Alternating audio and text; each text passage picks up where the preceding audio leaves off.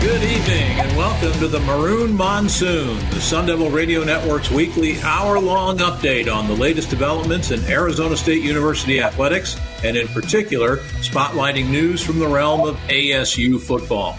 I'm Tim Healy, the radio play-by-play voice of Arizona State Sun Devil football, men's basketball, and baseball, and it's my pleasure to serve as your host tonight. We welcome all our fans joining us this evening. Just so you know, there are several different ways you can check out tonight's show. You can listen on Arizona Sports 98.7 FM, or you can live stream through the Arizona Sports app. In addition, if you want to see the show, you can check out our Facebook live stream on the Sun Devil Athletics Facebook page.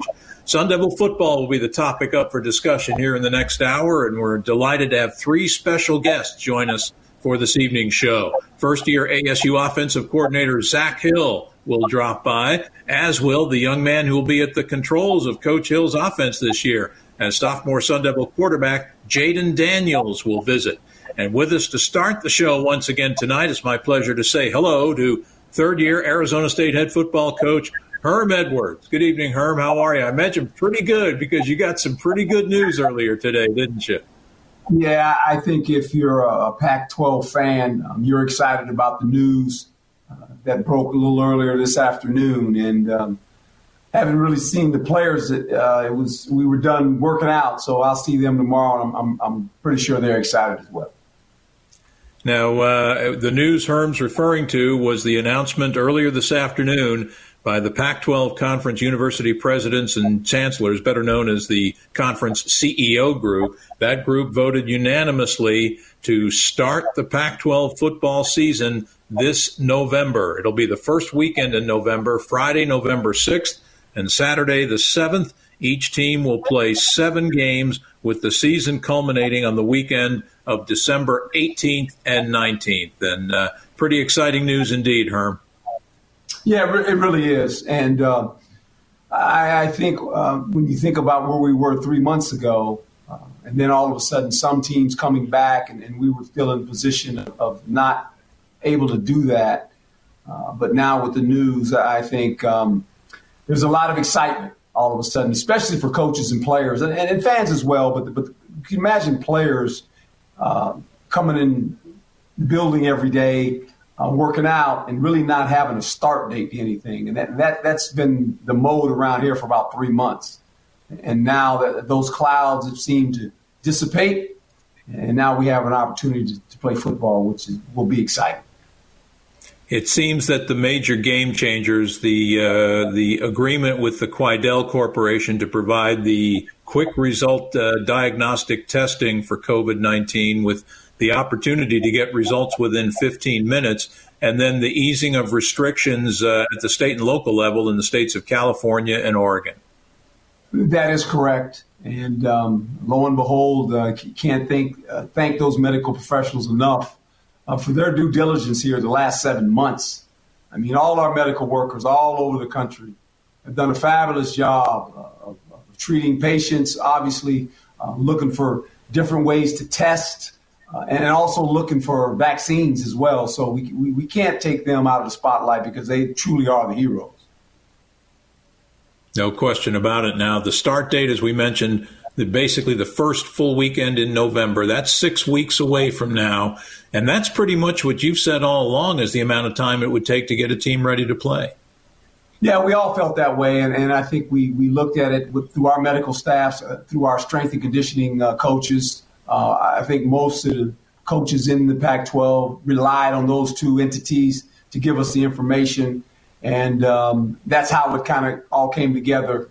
And now we have a plan. You know, there's a start date. And I think every coach in the Pac-12 is excited about that.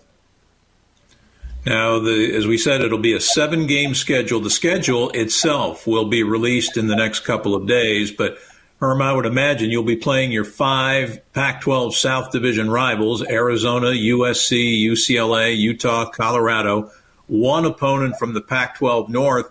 And then it's going to be an interesting final weekend of the season, December 18th and 19th. The 2 division leaders will meet for the conference championship.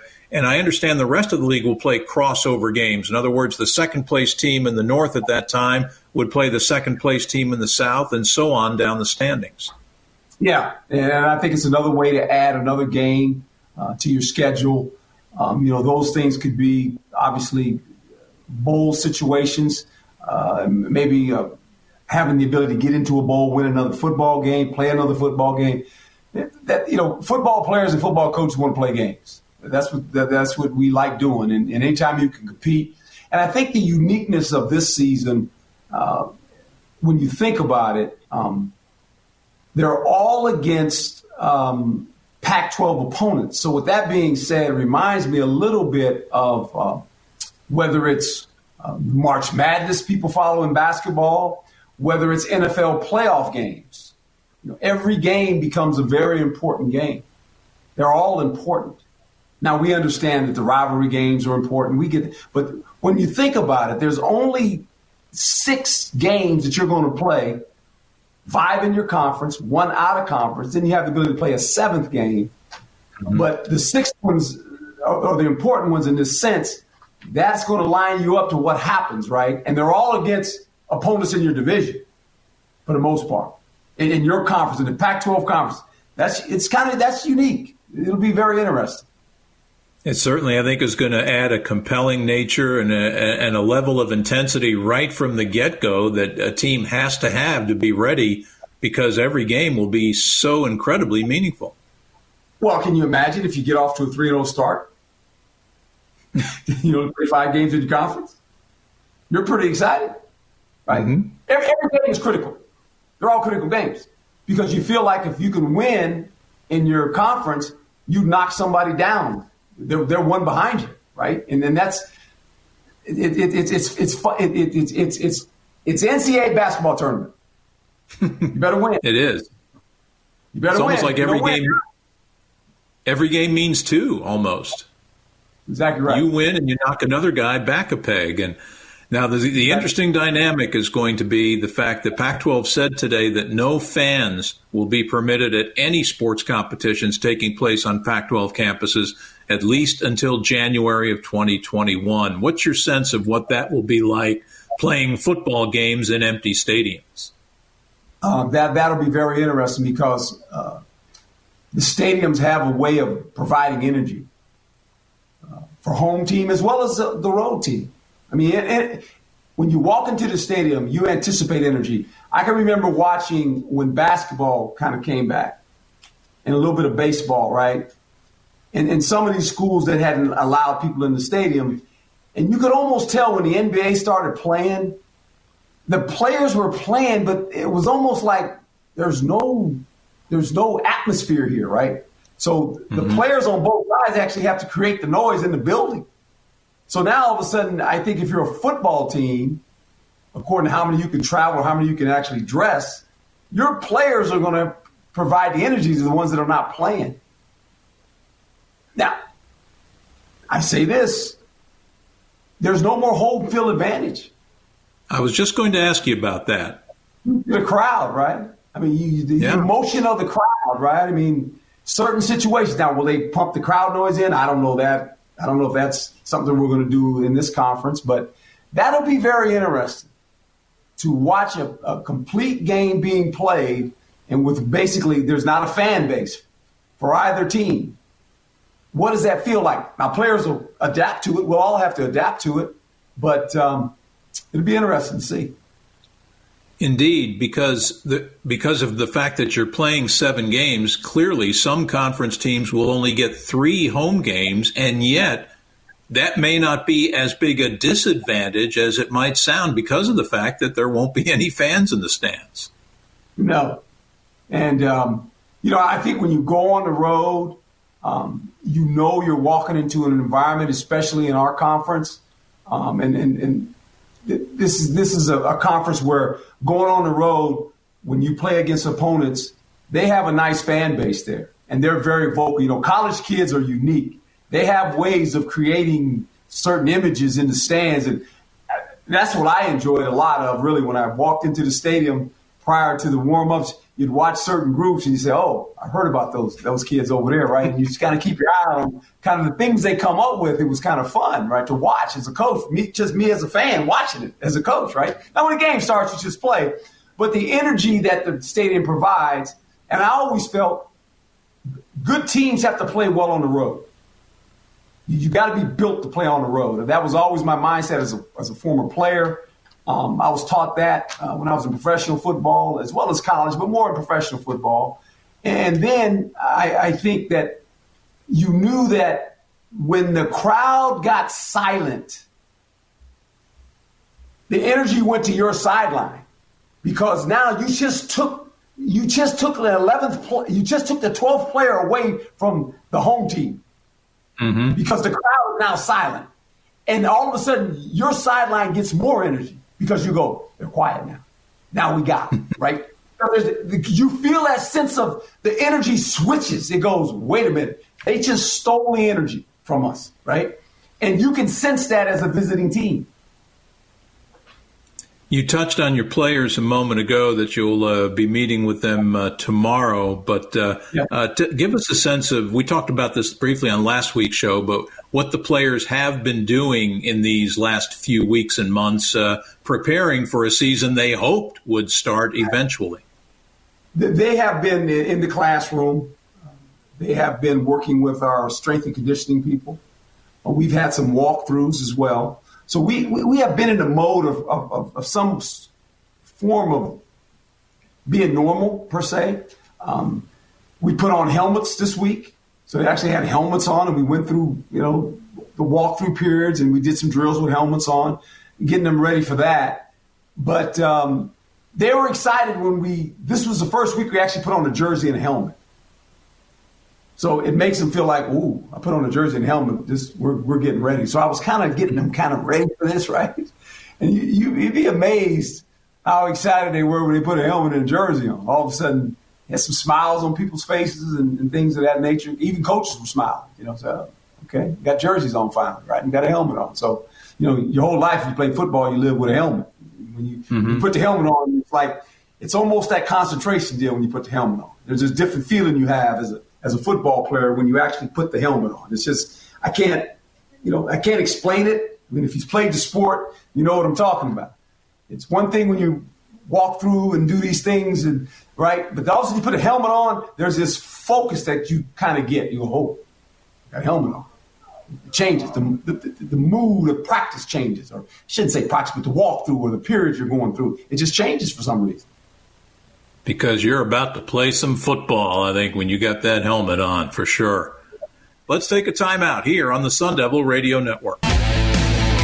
We continue now on the Maroon Monsoon, the Sun Devil Radio Network's new Thursday night program this fall that highlights Arizona State University athletics and this evening spotlights Sun Devil football.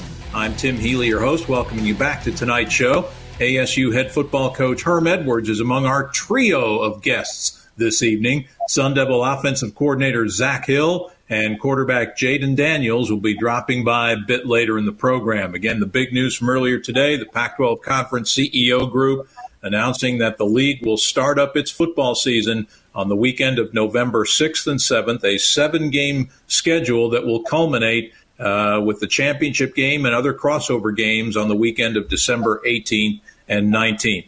Herm, with the start date now set for 6 weeks away, will the way that you prepare your team, both from a physical, mental, and conditioning standpoint, differ in any way from what you would for a usual training camp regimen that points toward a September opening game kickoff? No, not really. You're talking about a start time of 7 weeks if you count today. When you think about training camp, when we used the normal training camp routine, you had 29 days before you opened up. So our schedule will stay similar. Once we get the information from the conference and what we can start doing, especially next week, will be kind of how we take this deal. And just remember this, our players, for the most part, we've been fortunate. We've had the ability to work out with our players. So it's not like we're starting from scratch. They've been doing this for about 2.5, 3 months now. This routine of taking some film study, doing some drills, having a walkthrough, lifting weights, the running part. We just haven't come together as a team and actually had a scripted practice per se. In other words, practice, a football practice. We have not been able to do that. Do you anticipate, I know this decision just came down a couple of hours ago, but any thoughts as to when you will start your formal practices for the opening weekend? Well, I would hope there's going to be this transition period that I think all the schools are going to have to go through. In other words, helmets without shoulder pads, like normal. Mm-hmm. That's normal how it works. And then getting us ready to have this all of a sudden 22 on 22. What does that look like? There'll be a transition period. I would say a week would probably go by before we can get into the mode of per se training camp per se, and then start going from there. You touched on this last week, but one of the challenges you face this year in this delayed start to a season is a situation where you have new systems on both offense and defense. Although I guess another way to look at it is that at least your opening opponent is not going to have any film of what you do on offense or defense heading into that game. Not so much. I mean, I would think if you're going to play us, the thing you would do is you would look at Boise State and say, this is similar to this is kind of some things they're going to do offensively. But how we do that, I think that early will depend on when you don't have any film. You go, what are they going to do? They're going to be how many times they're going to be in 3 tight ends? How many times they're going to be in 2 tight ends? How many times they're going to be in 4 wide receivers? All these different personnel groups, how are they going to use all this? That'll be new. The defense now is more of a traditional defense, 4-man front, with 3 backers, 4 secondary players. What does that look like? Along with now a nickel back. You can call him a Tillman, whatever you want to label him. What does that look like? And then coverages are about the same. You don't trick any people with coverages. Most people play the same coverages, but it's the players playing the coverages that dictate how good you are in certain coverages. Like if you feel like your corners are good and your secondary is pretty stout, you'd preferably like to play more man-to-man and pressure the quarterback. Now with that being said, you got to be able to rush it. Can you get to the quarterback? Because when you play man-to-man, you leave your guys out there a little bit, right? So all these things have to be weighed on who we play every week and how we match up. Will we play more zone one week? Will we play more man-to-man? Will we bring pressure more one week than another? So all these things are game planned by the opponent that we're about to play. Have your hopes or expectations for your 2020 team in any way been altered or modified by the pandemic forced layoff and the delay to the start of the season? Not really. I think every coach in our conference, when we have these conference calls, all the head coaches are feeling the same way. That I think the good thing, and I asked a question last week, there was some hint that maybe certain teams would start at a different time. And if they were ready to go and other teams starting a little later. And I begged that question. I said, well, we're a conference of the Pac-12, and I didn't feel real good about that, to be quite honest. I just said if we hung this long together as a conference, we all need to start together as a conference too. That was just my opinion, But I don't make those decisions. But I needed to say it because I just felt that way, And I just said we've been in a conference, we've hung this long. I just felt it looked better for me personally. We all started together because we've all been in this together as a conference. And our conference, the coaches and the ADs and the presidents and all the people that had to make the decisions, we stuck together. We all stuck together. We were one voice, and I like that. When you think about it, there's 12 teams in this conference, and we did it in a way where we all just listened to the people that were directing us, and we stayed the course. And now it's working out for us, and I think we're all excited about play. You listened to the science, and as you said, it was unanimous when the CEOs voted in August to delay the start of competition until after January, and today when they elected to move up the timetable to November. Again, Herm, it was a unanimous vote. Yeah. And every coach understood that. Every AD understood it. Can't thank Ray enough. I mean, he had a big part in all this. He was speaking on the behalf of a lot of ADs to the presidents. Can't thank Dr. Crow enough for both of their leadership. When you think about this university and what it's gone through thus far, no furloughs, no cutting sports, none of that was ever mentioned here. And that it all starts from the top. It starts from our president, Ray, the board of directors, everyone that's involved in running this institution. It's bigger than just football. This is a multi-million-dollar institution, right? And they got to make some tough decisions. And when you think about just holding it all together, it's remarkable, the job that they've done. They need to be patted on the back and say that the job well done. Indeed, they do. Of course, every team in the conference is going to be playing one common opponent this year, Herm, and that is the coronavirus, because that's there still hovers over everything.